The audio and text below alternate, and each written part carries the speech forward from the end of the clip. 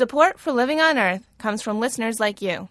Please make a donation online at loe.org or call me at 617-629-3638. And thanks. From Public Radio International, this is Living on Earth. I'm Bruce Gellerman. Mining coal is dangerous work. Breathing the dust can be deadly. It's really a sad fact when we have other countries around the world that have virtually eliminated black lung. We now are seeing a reemergence of this dreaded disease for the miners.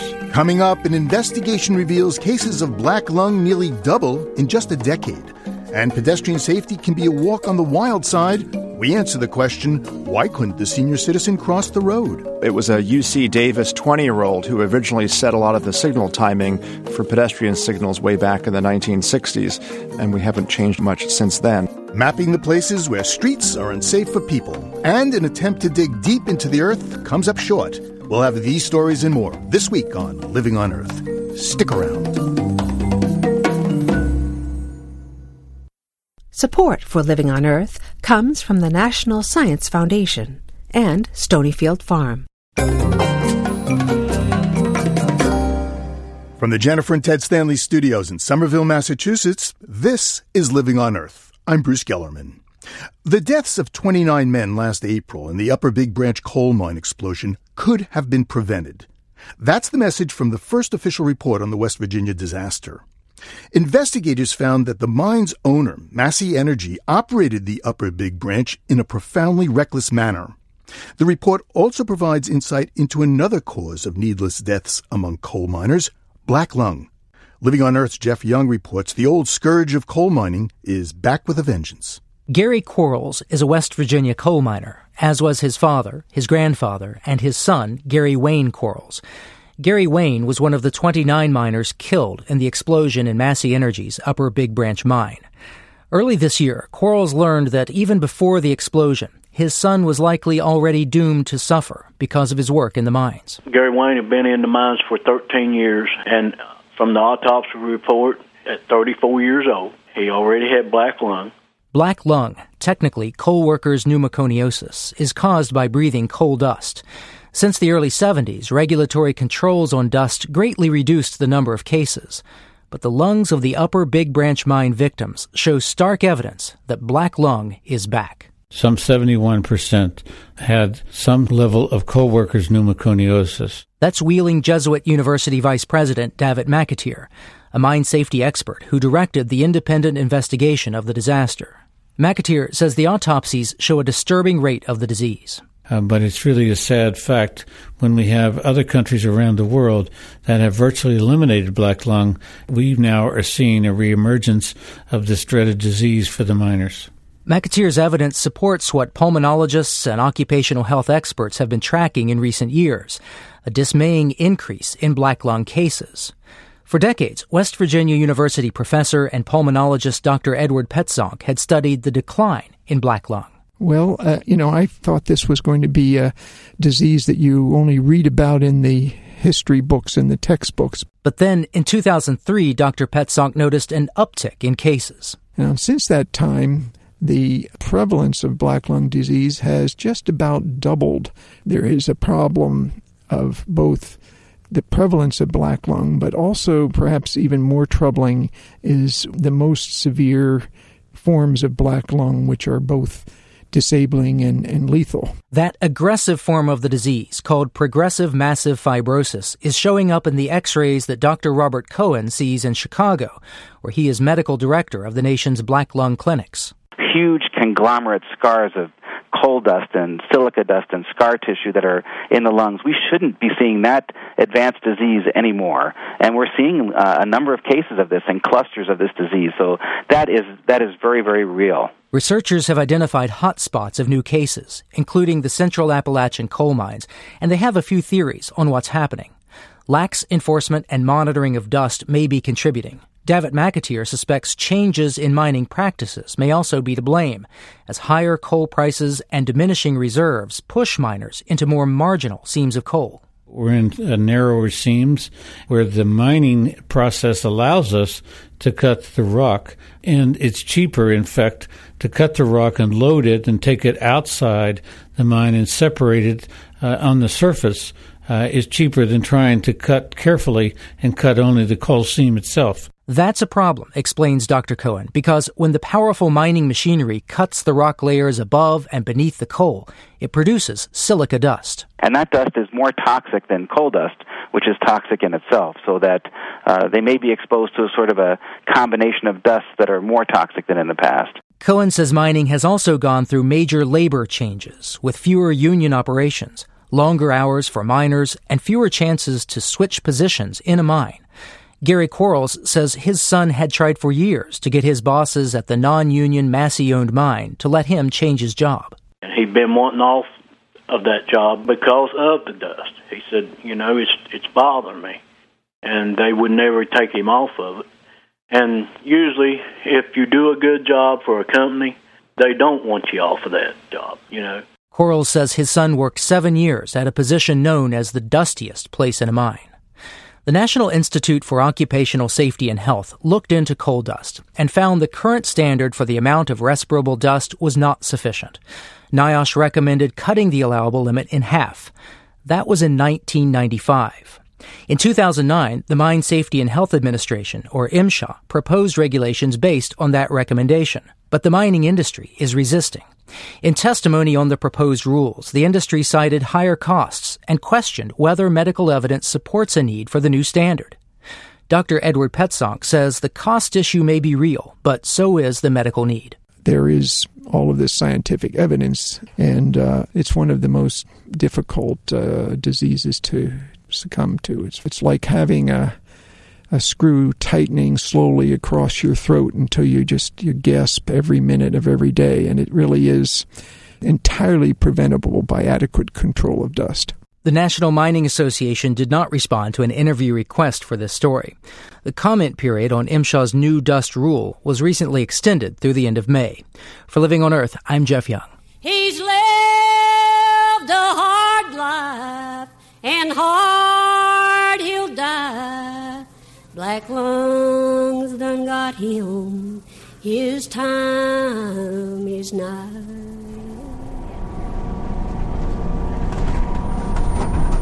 Most days I commute to work by bus. It's quick and easy. Stop requested. But the hard part comes in the evening when I head home. Trapello Road. Thank you. I have to cross 2 lanes of traffic on a busy road. The nearest crosswalks and traffic lights are a quarter of a mile away. So I jaywalk, dodging cars, trucks, and buses. And yet, compared to other major cities in the United States, Metro Boston is judged the safest for pedestrians. That's according to the just-released study, Dangerous by Design, from the group Transportation for America. James Corliss is the director of the organization. And Mr. Corliss, hi, welcome to Living on Earth. Thank you for having me. Well, as you heard, I was getting off my bus and crossing the street and taking my life in my hands. Sound familiar? It does. Our report shows the last decade alone, 47,000 people have lost their lives simply crossing the street. And those are people killed. What about injuries? 688,000 injuries over 10 years, the last decade. That's interesting because Boston and Cambridge, according to your report, is the safest major urban center in the country. Why is someplace like Boston safe and other places not? Well, if you look at the top 10 list, you've got places like Orlando, Tampa, Miami, Las Vegas, Phoenix, Houston, Dallas. These are places that were really built the latter half of the 20th century. They were built with traffic in mind, wide, high-speed arterial streets. It was the model for how we built a lot of our neighborhoods and subdivisions in the 1950s and 60s and 70s, when it just was sort of imagined that we would no longer need to walk anywhere. And clearly, even from a public health perspective, we're having doctors tell us we need to have more exercise, go out and, walk half a mile and or jog. And frankly, the irony is there's not a lot of safe places to go and do that. Your report says that there are subgroups that are more prone to being involved in pedestrian accidents than others. That's right. Seniors, they are much higher risk. They're out walking. They're actually, generally speaking, more in places with better weather. A lot of the retirees, Many seniors actually don't have enough time to even cross some of these big, dangerous streets. There was an old story that it was a UC Davis 20-year-old who originally set a lot of the signal timing for pedestrian signals way back in the 1960s, and we haven't changed much since then. So what do we do about that? I noticed from reading your report you mentioned road diets. What's a road diet? A road diet is looking at the entire street from curb to curb and thinking about trying to accommodate all users. So perhaps rather than 6 lanes of traffic, you go to 4. You have a turn lane to accommodate turning movements. You put in bike lanes, wider sidewalks. It's a lot about the width of streets. It's a lot about the visual cues that we provide drivers that slows that speed of traffic down, which is really critical because if you're hit at 30 miles an hour or above, you have a very slim chance of survival. I know one of the cities that ranks very high over the last many years in your reports is St. Petersburg in the Tampa Bay area. Right. A lot of Florida cities. In fact, 4 of the 10 most dangerous regions are all in Florida. In St. Petersburg, they used a new system called the Enhancer. I want you to hear it because this uses sound and lights to get people's attention. Hi there. To cross the road, push the red button. Hola, para cruzar la calle, por favor, apriete el botón rojo. So I guess this LED flashes very fast and it notifies drivers. And as you heard, it's in Spanish. Right. Which, as our report shows, if you're Hispanic, the pedestrian fatality rates are much higher. In fact, Hispanic seniors have some of the highest fatality rates for pedestrians of any demographic group. And why would that be? A lot of racial, ethnic minorities, folks on fixed incomes, low income, they're walking more, they have less access to vehicles, and they also live in neighborhoods with some of these really big, wide, high-speed streets. Well, why don't you hear the second message you get with this enhancer, because it seems to have really worked. Hello, you've activated the crosswalk signal. Wait for the traffic to stop before you cross. To show traffic that you want to cross, place 1 foot near the curb line. And remember, thank the driver for stopping as you are crossing the roadway. More of these kinds of cues for both pedestrians and drivers is a very good thing. Distracted driving, we believe, plays a role in some of these fatalities.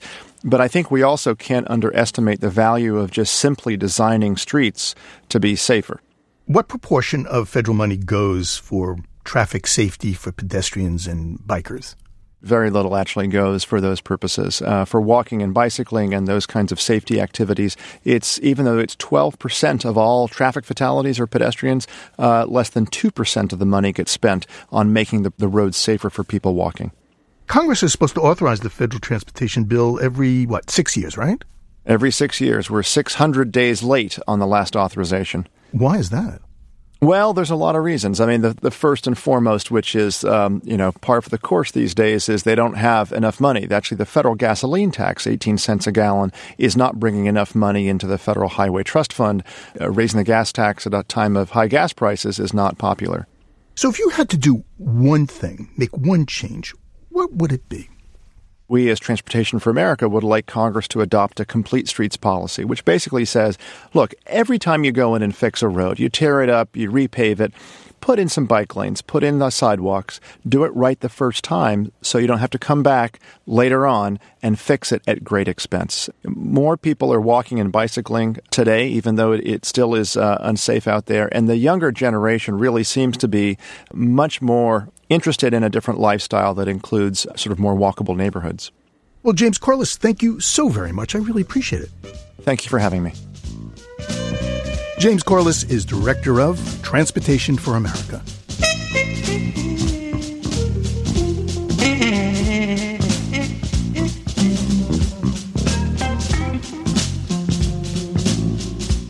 Just ahead, science sinks to new depths. A look back in time to Project Mohole. Keep listening to Living on Earth. It's Living on Earth. I'm Bruce Gellerman. How many miles per lump of coal does your car get? Converting coal into a fuel you can use in your engine is an old technology, but it's being considered anew by some in Congress who see liquefying coal as a way to help free the nation from petroleum and ensure energy security. But opponents charge it's just a dirty way to speed up climate change. Living on Earth's Mitra Taj reports from Washington. During the 70s, Jimmy Carter pitched a unique alternative to Middle Eastern oil. Coal, which is our most abundant energy source. Coal is heard a lot these days on Capitol Hill. Senator Joe Manchin, a Democrat from West Virginia, says the fossil fuel can save us from the dangers of relying on foreign countries for fuel. I still vividly remember waiting in line for gas in the early 70s. It's something I never thought could ever happen in America. Like President Carter, Manchin wants to use coal not just to generate electricity, but also as gasoline for car and jet engines. Carter spent billions to develop liquid coal during his administration. Then politicians and the public lost interest when oil became cheap. Fast forward 40 years, the high price of oil is making it interesting again. But there are climate change concerns now as well. Liquid coal produces about twice as much carbon dioxide as conventional petroleum. But Manchin says with the Middle East on shaky ground, coal fuel is worth another try. That is one of the many reasons why I'm co-sponsoring the American Alternative Fuels Act with my colleague John Barrasso from Wyoming. Among other things, the bill would break down barriers. The barrier Joe Manchin would like to break down relates to the federal government. Current law restricts it from buying alternative fuels that emit more greenhouse gases than petroleum. All it says is that federal agencies cannot make things any worse than they already are. It's status quo. Brian Hsu is a policy analyst with the Natural Resources Defense Council.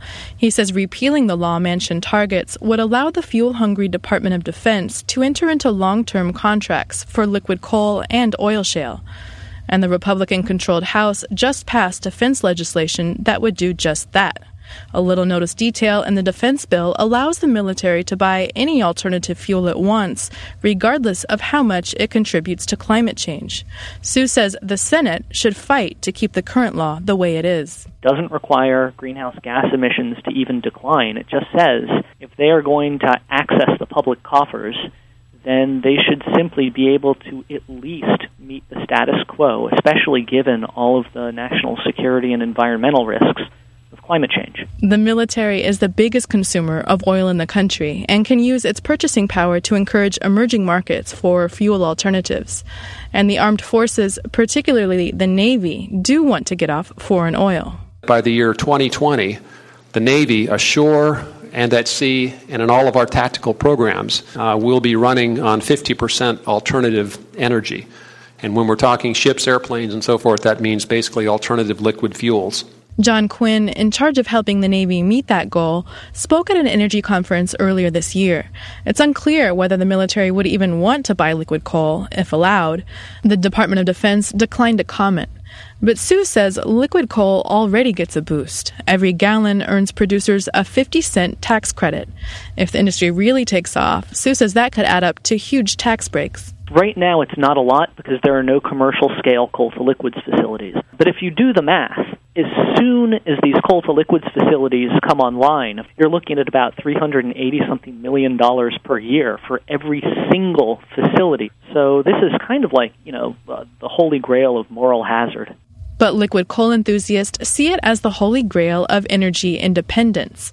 Adam Victor is the president of Transgas Development Systems, a company that recently broke ground on a liquid coal plant in West Virginia. In fact, we're hoping that once this facility is built, you're going to see the explosion of this industry, and 44 of these plants will displace 100% of the United States input of gasoline. Victor, a climate skeptic, says fuel from his plant would be traded on international markets, but would physically end up in gas stations in places like West Virginia, Ohio, and Pennsylvania. He says he secured private financing for the project in part with the help of a company called UDA, the chemical engineering division of the German industrial conglomerate ThyssenKrupp. During World War II, ThyssenKrupp provided Nazi Germany with liquid coal. The coal-to-gasoline process got its start in Germany in the 1920s. And Victor says what's keeping it back in the U.S. now are incoming EPA greenhouse gas regulations. And so I would say if there was one thing that could be done to have this technology explode throughout the country is to simply waive the greenhouse gas emission standards for these plants. And if they want to do it temporarily for 5 years, they did it for ethanol.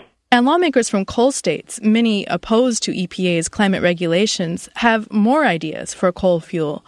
Earlier this month, West Virginia representatives from both parties proposed mandating a minimum amount of liquid coal to be blended into gasoline, much like ethanol is today. Democratic senators from coal-rich Montana have proposed extending defense fuel contracts to give alternatives like liquid coal more security. And an energy bill proposed by House Republicans would require the Defense Department to invest in a liquid coal plant that produces at least 10,000 barrels a day. Whether liquid coal gets a thumbs up depends on upcoming decisions in Congress and how seriously lawmakers take not just the threat of energy dependence, but also the threat of climate change. For Living on Earth, I'm Mitra Taj in Washington. 50 years ago, spring 1961, off the coast of Baja, Mexico, scientists reached new depths. This is a story about a scientific and engineering adventure unique in the history of the ocean. This is the first deep ocean drilling. It was called Project Mohole, named after the Mohorovičić discontinuity, the boundary between the Earth's crust and the mantle. The project was organized by the National Academy of Sciences. Willard Bascom, director of the Mohole Project for the Academy, is speaking. We must go in water nearly 30 times deeper. Obviously, these are very difficult engineering problems. They had to go through 12,000 feet of water and hoped to drill miles into the ocean floor, but got only 600 feet. Still, it was a deep water record, accomplished by a team of academic scientists and oil industry specialists. Dr. Jack McClelland, chief engineer of the Experimental Deep Drilling Project. Peter Johnson, naval architect. Edward Horton, drilling engineer, designer of special tools and equipment. Ed Horton is still a petroleum engineer. Half a century after Project Mohole broke new ground, he's still in the deepwater drilling business. Ed Horton, welcome to Living on Earth.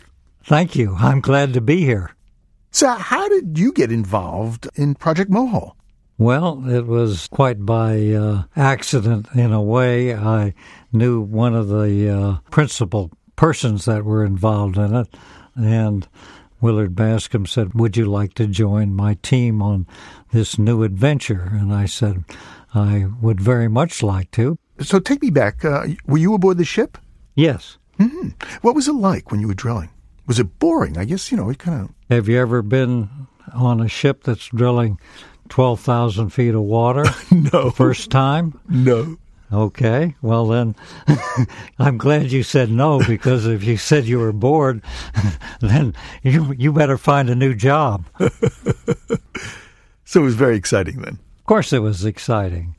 Do you remember that John Steinbeck was aboard the ship as it was drilling, and he was writing about it for Life magazine?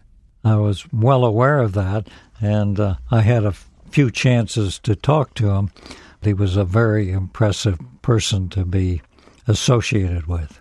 He wound up writing about it. He's called the ship that you were aboard, that it had sleek race lines of an outhouse standing on a garbage scow. Not very complimentary. I thought that was very descriptive, though. Oh, really? And it sounds like something he would say. And I am very impressed with the fact that he called a spade a spade. But it did the job, huh?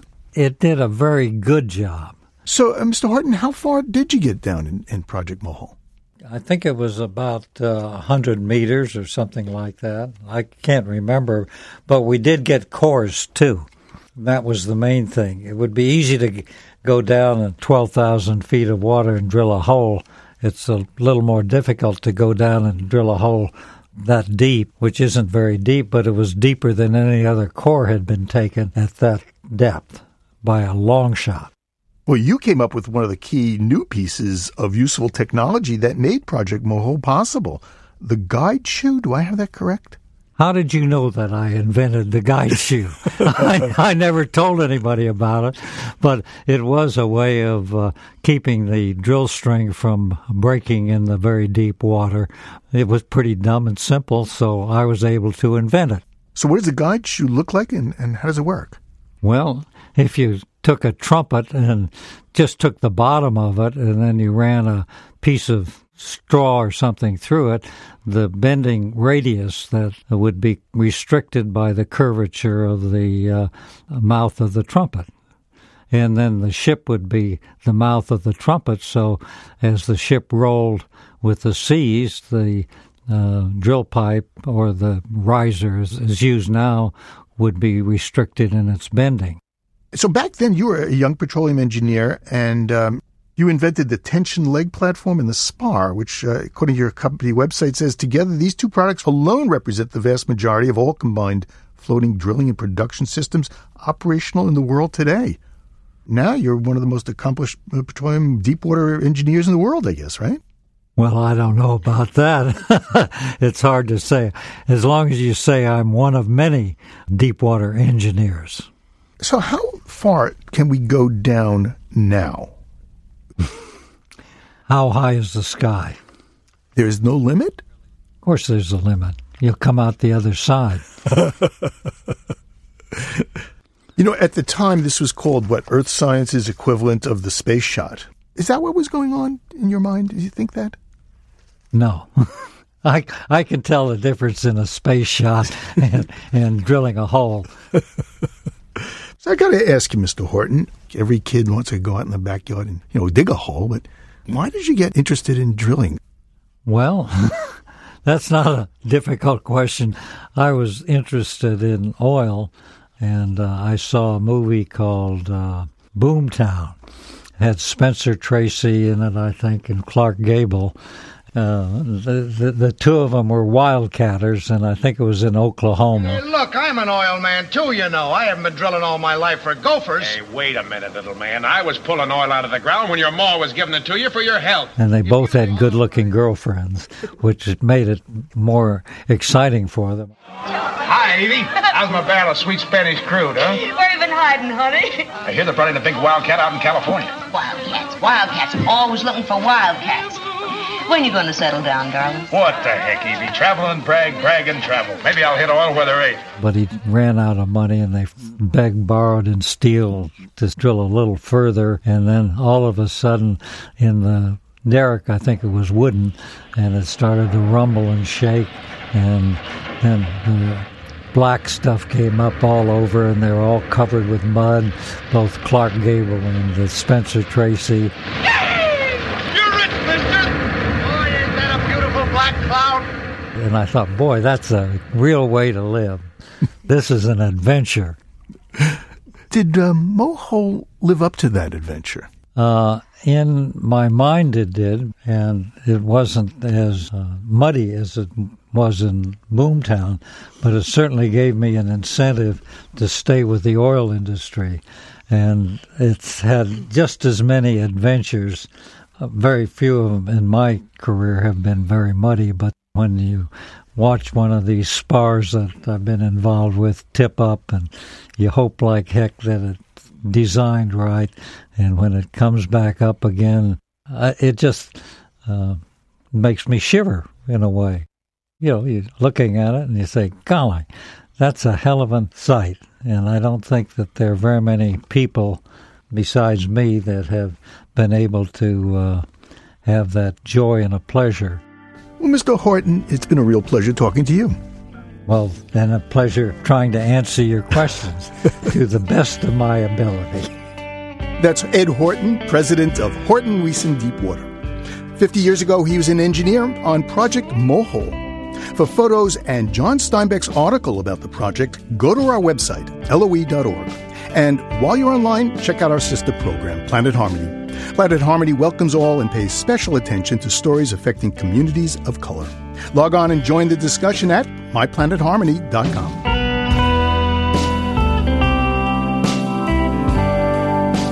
Well, from digging a deep hole in the Earth's crust for science, we go to the shallow kind for planting seeds. And who better than Garden Girl to help with the spade work? Garden Girl is urban gardener Patty Moreno of Roxbury, Massachusetts. Recently, she showed Living on Earth's Bobby Bascom how to grow seedlings indoors. Now it's time for Bobby, the plants, and Patty to head outside. I just want to see if there are any eggs under these ladies over here. No eggs. Bummer. They start producing eggs actually at 20 weeks. That'll be like a few a week. Then as they mature, one a day. For the average person that wanted to have, backyard chickens, how feasible is it? It's so easy. It's much easier than a dog. Like, you never have to walk them, unless you want to. They are my garden helpers. They, scratch and till the soil for me. They eat all the bugs, and then they fertilize it. Let's go over to my smaller garden. We're going to get to work a little bit over here. Oh, you're going to put me to work? We're going to put you to work. This is basically a demonstration garden that I wanted to put together to show what you could do in like an average size backyard. Being Puerto Rican, one of the raised beds I plant every year is a Latin Caribbean mixture of beans and peppers and cilantro, all of the things that you would need to make this thing called sofrito, which is like a base flavor for a lot of the food that you would eat in Latin Caribbean culture.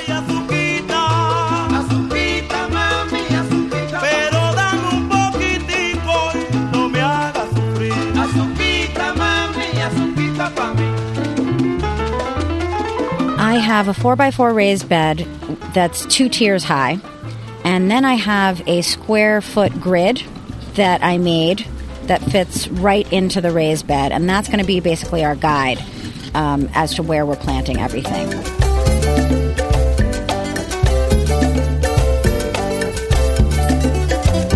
We're going to companion plant. In this whole bed, we're going to be able to make an amazing stir fry. So we're going to have, the eggplant, a Siamese dragon stir fry mix, which just has tons of different Asian greens in them. Arranging different configurations of raised beds is like my hobby. That's just fun for me. That's Saturday night, planning raised beds. It's a party.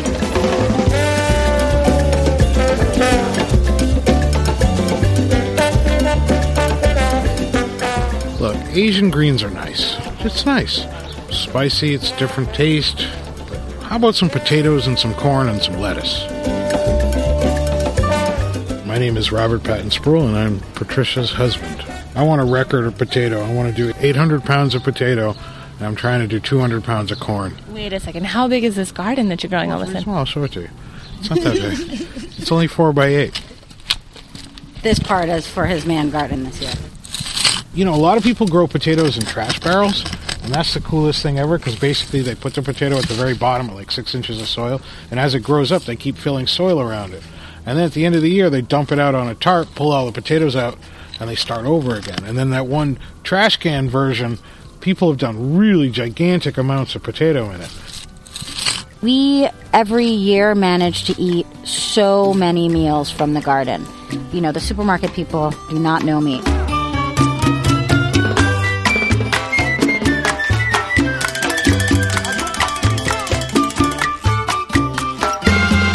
Urbanites, it's our responsibility to start being as sustainable as we possibly can, because very near future, there's going to be 70% of the world's population is going to live in cities. Anything you grow and then eat is going to be the tastiest thing you've ever had. As long as you don't burn it, you're fine. And it's a lot of fun. Garden girl Patty Moreno gives green tips on the Home and Garden website. She spoke with Living on Earth's Bobby Bascom. Coming up, a bird lover goes loony over, what else? Loons. Stay tuned. It's Living on Earth. Support for Living on Earth comes from the Gordon and Betty Moore Foundation and Gilman Ordway for coverage of conservation and environmental change. This is Living on Earth on PRI, Public Radio International. It's Living on Earth. I'm Bruce Gellerman. Sandra Steingraber is an ecologist, an author, and a cancer survivor.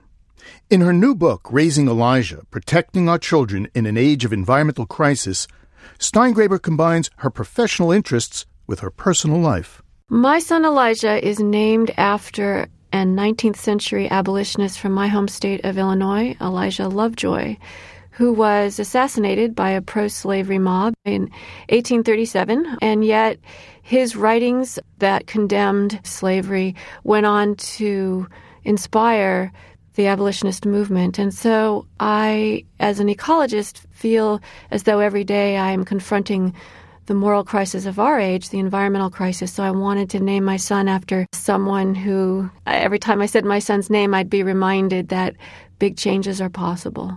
Sandra Steingraber recently stopped by our studios and talked about her new book with Living on Earth's Steve Curwood. In your book, Sandra Steingraber, you write that our environmental policies pretend that children, who make up, 40% of the world's population, don't exist. What do you mean by that?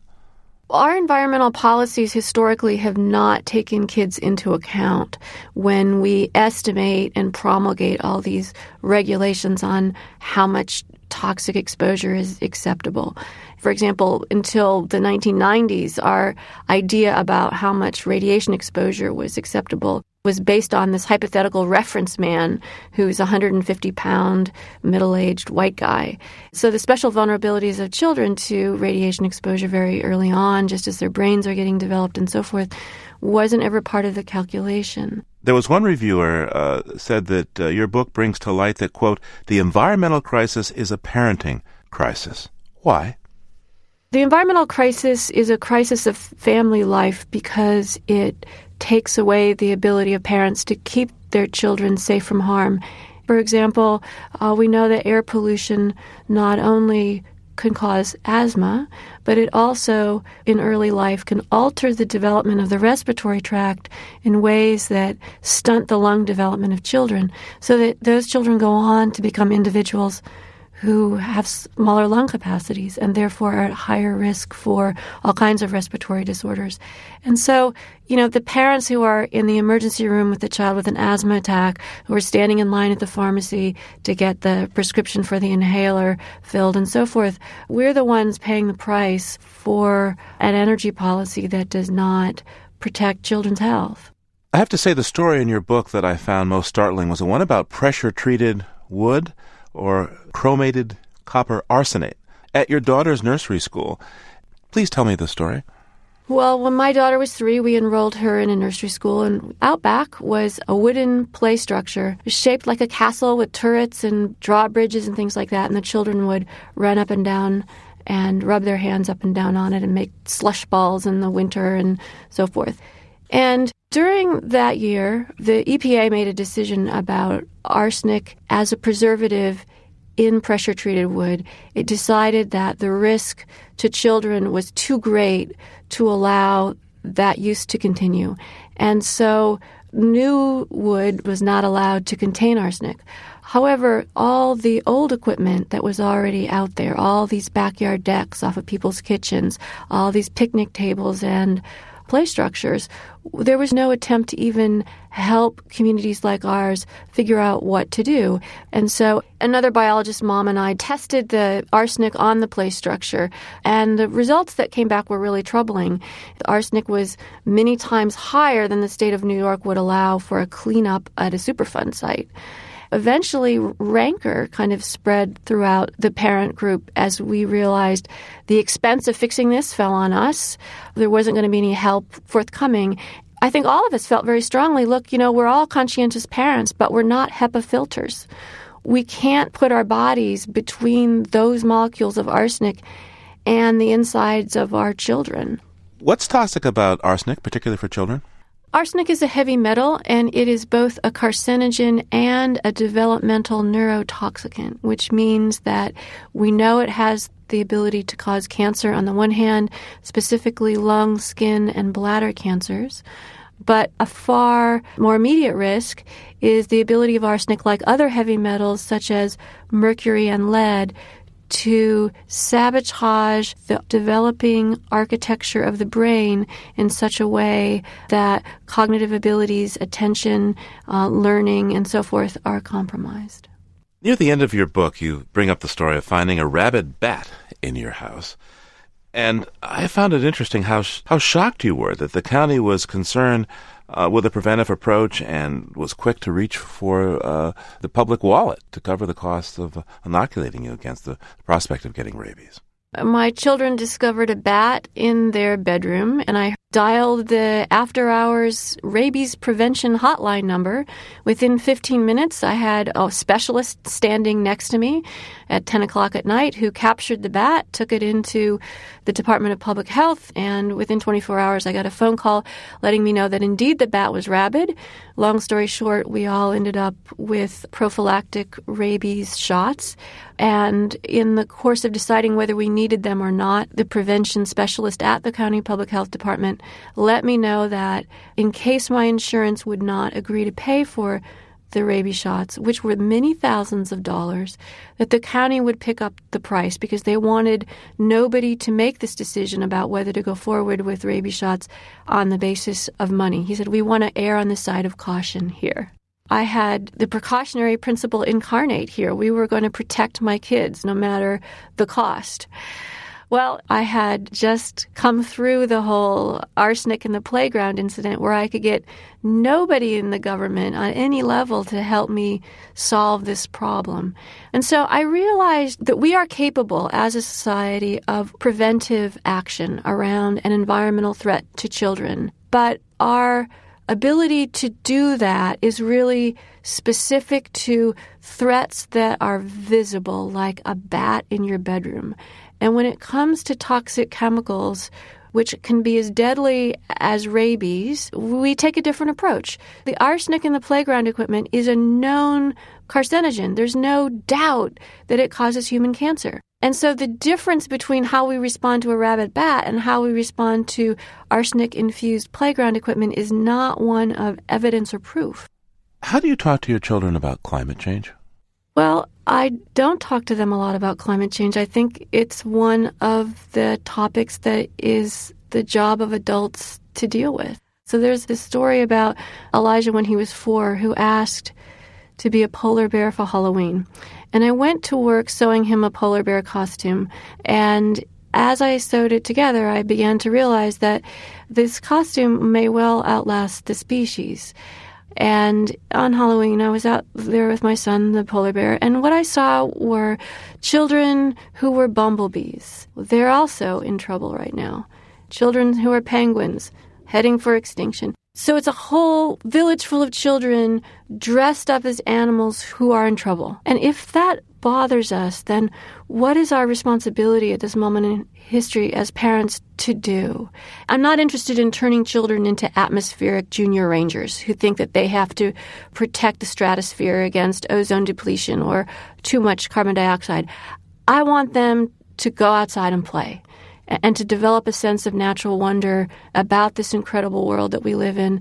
And it's my job as their mom to be looking out for danger. So in the end, you don't say much of anything to them about global climate change?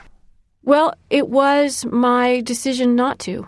But I ended up having to talk to my kids about climate change because my children asked me questions like, Mama, is it supposed to be so hot?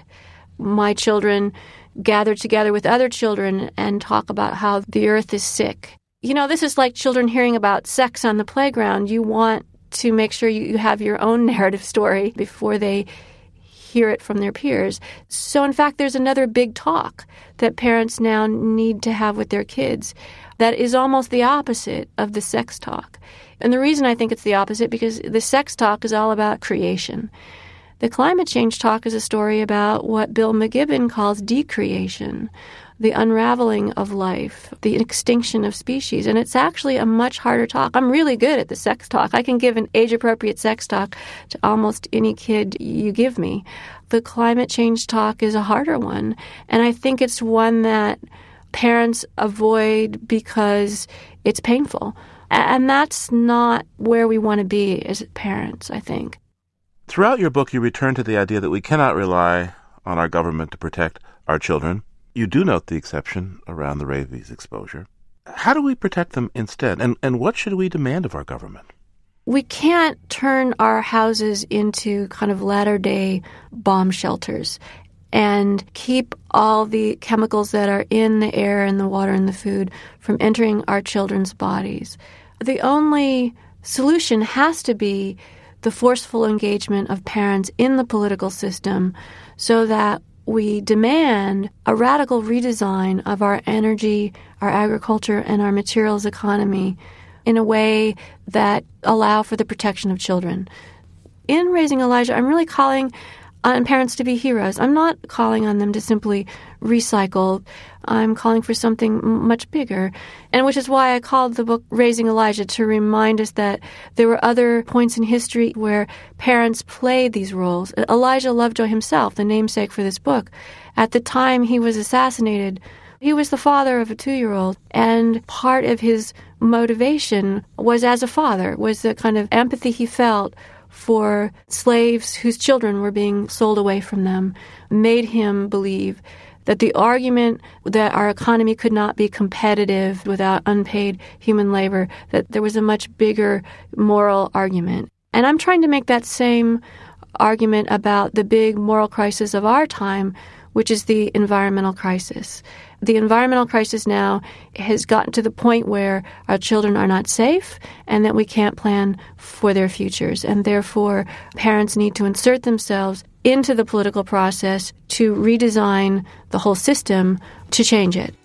Sandra Steingraber is a biologist, mother, poet, and author of Raising Elijah, Protecting Our Children in an Age of Environmental Crisis. Thank you so much.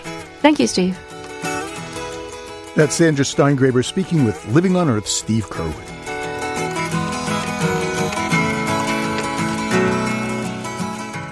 Mark Seth Lender has a thing for loons.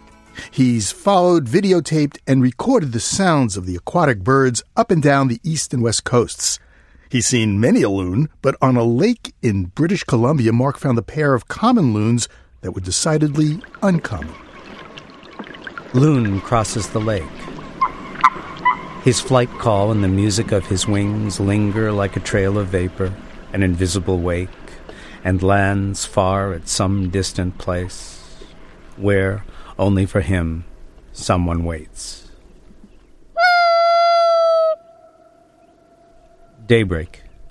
Loon on her nest lays her head down low, her neck an arc of infinite grace, her beak thick, weighty as a stone spear, points an accusing finger as I draw near, an admonition that warns and endears.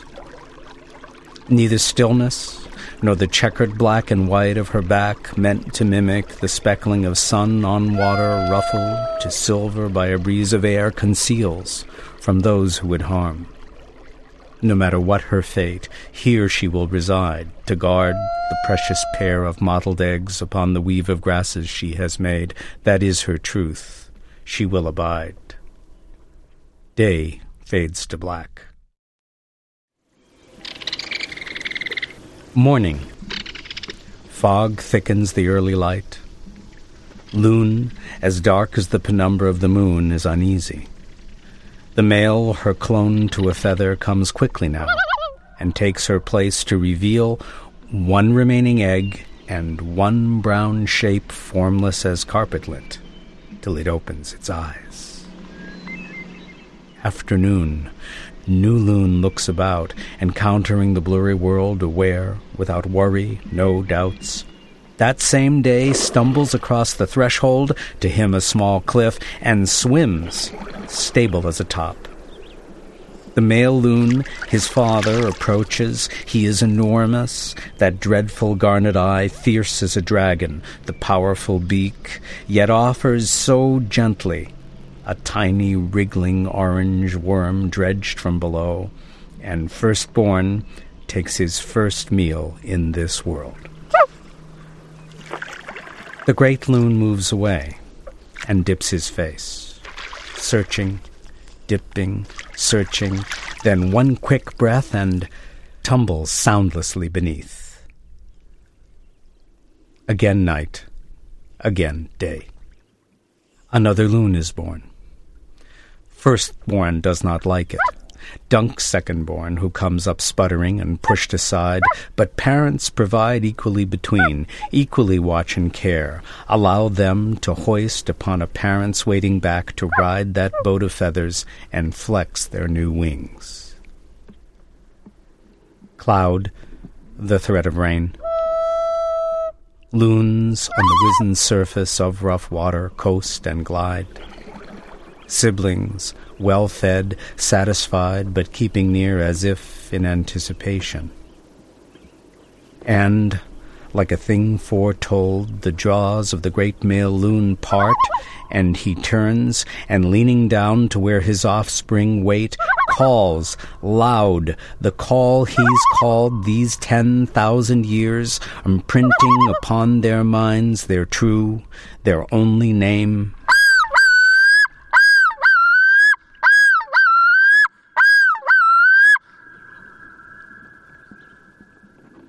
Distant thunder, lightning. I pull away, hurrying to the safety of dock and fastened line. About the lake, smoke curls in the dying pines.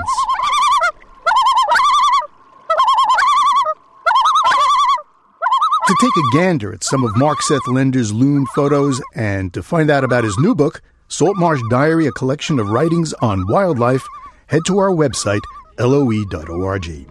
And if you have comments about our show, flock over to our Facebook page. It's PRI's Living on Earth. And you can tweet us on Twitter at Living on Earth. That's one word.